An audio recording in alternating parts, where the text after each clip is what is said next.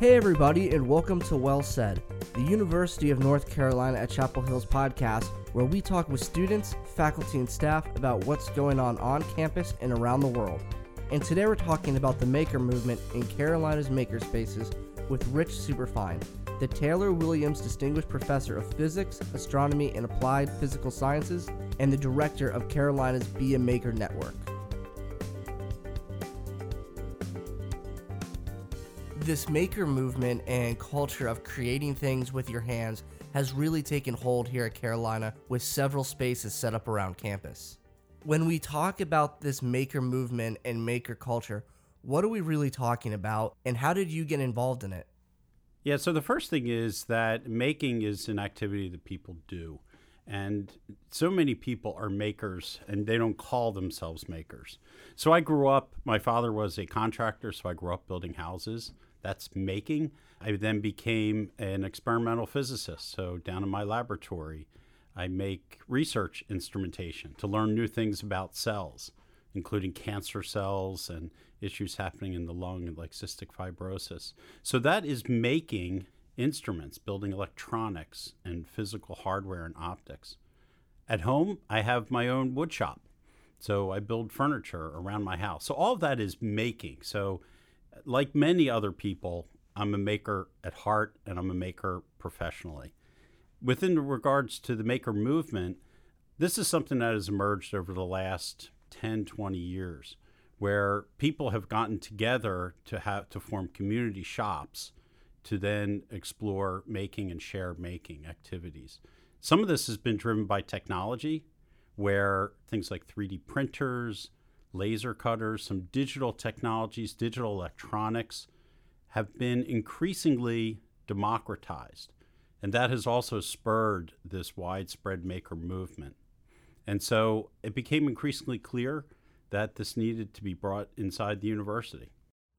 Why do you think the maker movement needed to be brought to the campus? What can it provide for the community, and what can it bring to the students? So I think there's many ways to look at the benefits of making. One of them is from the perspective of learning. People learn in different ways. Some people learn from listening to things. We already know that there are some people who are note takers. They have to listen, they have to write things down on paper, and that's part of the learning process. Making is also part of that learning process.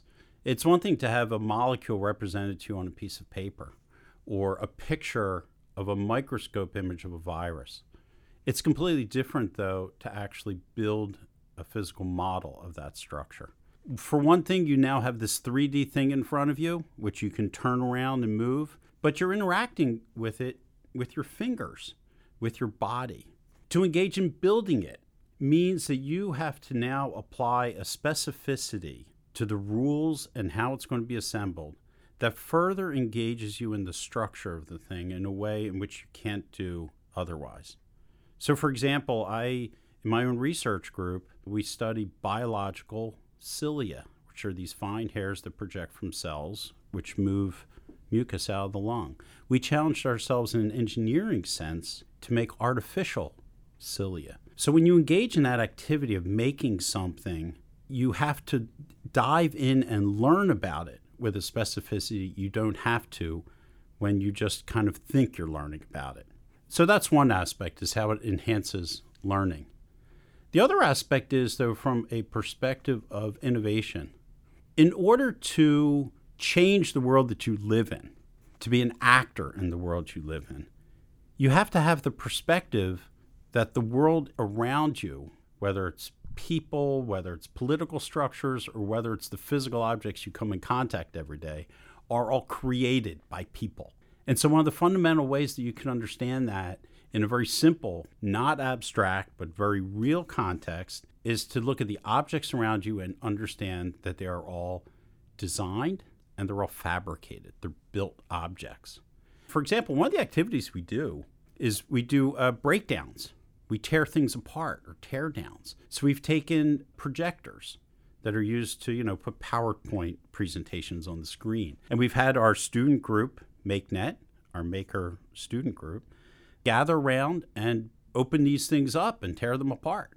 start throwing pieces away, and then you start seeing the electronics boards. You start seeing the optics inside of it. So now it's not this box of magic. They could see that it's a created, designed object. And now once you start having that perspective, you can now come to every aspect of your life and understand that you are an actor in your life. And in some ways, I think that is the most profound aspect of what making does for the consciousness and perspective and growth of a person. It helps you understand that you can create and change the world around you. So let's talk about the university's makerspaces that really foster this culture of creating and making with your hands. How many centers does Carolina have, and what kind of things do we have at those spaces? So the first makerspace that opened was in the Keenan Science Library. They have a makerspace with some 3D printers, some electronics, and some sewing and design tools. The second space we opened is a 1,200 square foot space over in the Haynes Art Center. That has more traditional machining equipment to cut wood and plastics, in addition to computer-controlled machining tools, as well as 3D printers, vinyl cutters, and a laser cutter. The latest space we opened up in Murray Hall is really designed from the ground up to be a full-fledged making space. So this is 3,100 square feet. It is beautifully designed so that when you walk into the space, you're immediately welcome and you understand that it's a safe and community space for making. It has a large 3D printing facility that people come in and they use the printers themselves. It has project space so professors can teach classes and workshops on making inside the space. And it has two shops, one a metal shop and one a wood shop. And both of those spaces have very high-end tools so that the researchers can come in and they can build the cutting-edge research instruments, while across the hall in the 3D printing room, maybe students are making projects for their dorm rooms, or they're competing in kind of a green energy competition and designing and printing out pieces for that. So the goal is that you have a space where the high-end artists, studio artists, and scientists are getting their research quality work done, while in addition you have the entrepreneurs that are trying to launch their company, and you have the students that are doing coursework. And you have a single community space where all those people can come together. Are these makerspaces open to everybody, or does a person need to be part of a certain class or a certain program to use them? Yeah, so our philosophy is everything, everyone, all the time. So students, staff, faculty can come use the space. You can come in and get trained any day. You sign up, you come in and you start using the space. You don't have to be signed up for a particular class. You don't have to be a particular major. You don't have to be within the college. You can be from health sciences or from the law school. You don't have to be completing a project for grant funding. It could be any activity that you want to do, because we really believe wholeheartedly that there's a community of makers out there, broadly interpreted, and all of them need to come together to enjoy making. What are some of the most creative things that you've seen come out of these makerspaces? First of all, we've had several Maker in Residence programs. This is a fantastic program where we bring in artists, maker, scientists from outside the university. They come in and they spend 5 or 6 weeks taking students through a program of making objects according to their passion. The first one we had was an amateur astronomer. And so the students got together and they built a large 10-inch telescope. That telescope had a very bland exterior, and the students took it upon themselves to paint a UNC version of Starry Night on the outside of that telescope. That telescope now resides in Keenan Science Library, and other students can come in and take that telescope out, check it out like a book, and take it down to Jordan Lake, for example, for sky watching. So one of the students who participated in that first Maker in Residence program, Abby Gantz, is a biostatistics student. She had no experience in making prior to doing that Maker in Residence program. She has become one of our lead makers within our student group. And she has subsequently led astronomy nights down on Jordan Lake without even being an astronomer beforehand. So one day I come into the makerspace over at Haynes Art Center, and I see this elaborate kind of desktop, 2-level kind of bookshelf, trinket shelf. And it is one of the most elaborate objects you have seen in terms of very detailed scroll cut out, with all kinds of text and design on it. And I'm like, where did this come from? And it turns out Abby, from the technique she had learned in building this telescope, had turned around and taken this kind of Lord of the Rings theme and applied it to this like 2 foot by 1 foot bookshelf with this elaborate scroll cut piece of little furniture. And she had just created that with the tools that she had learned without having any prior experience. A recent Maker in Residence program we had, the students built beehives. And so again, you come into the room and you start looking around, and there's 10 of these elaborate beehives. Some of them are fabricated to look like these elaborate tubular structures. Other ones, the beehive is built into this elaborate kind of sun mask that somebody might wear. And these are all structures created by students who have had no prior experience coming in with making, and now they're building structures that are both functional and artistic and engaging. As a professor and as a maker yourself, do you find it rewarding to see students kind of activate this portion of their brain and start creatively making things? It is amazing to see students who have had no prior experience in making stuff suddenly start seeing that they can change objects around them.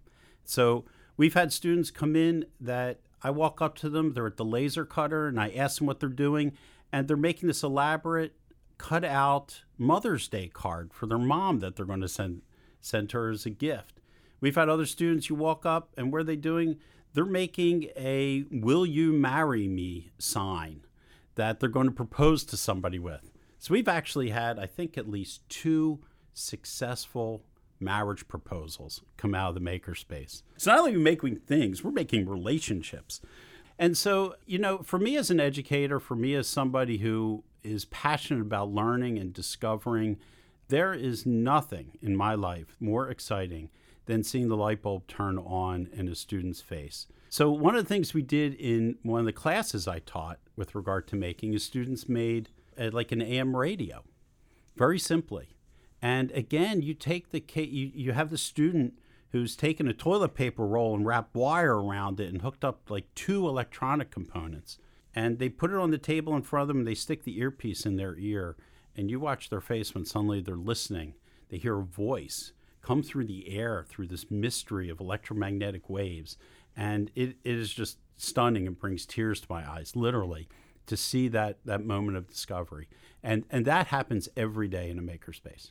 So looking long term here, what's the goal of the Be a Maker Network, and what's the future of the maker movement at Carolina?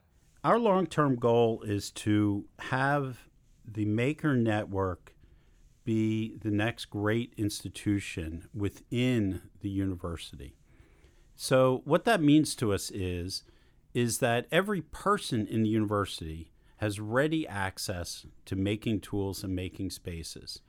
It means that there is a community of people that are ready to share and team up to create art, to solve technical problems related to energy or health.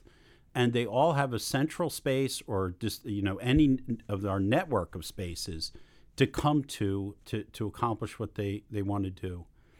So our goal right now is that at least half of all the students at UNC will have an experience within the maker spaces, that half of all the research groups will make use of the maker spaces. And when you look at, a student body of 20,000 students, those are ambitious goals, but that's what we're shooting for right now.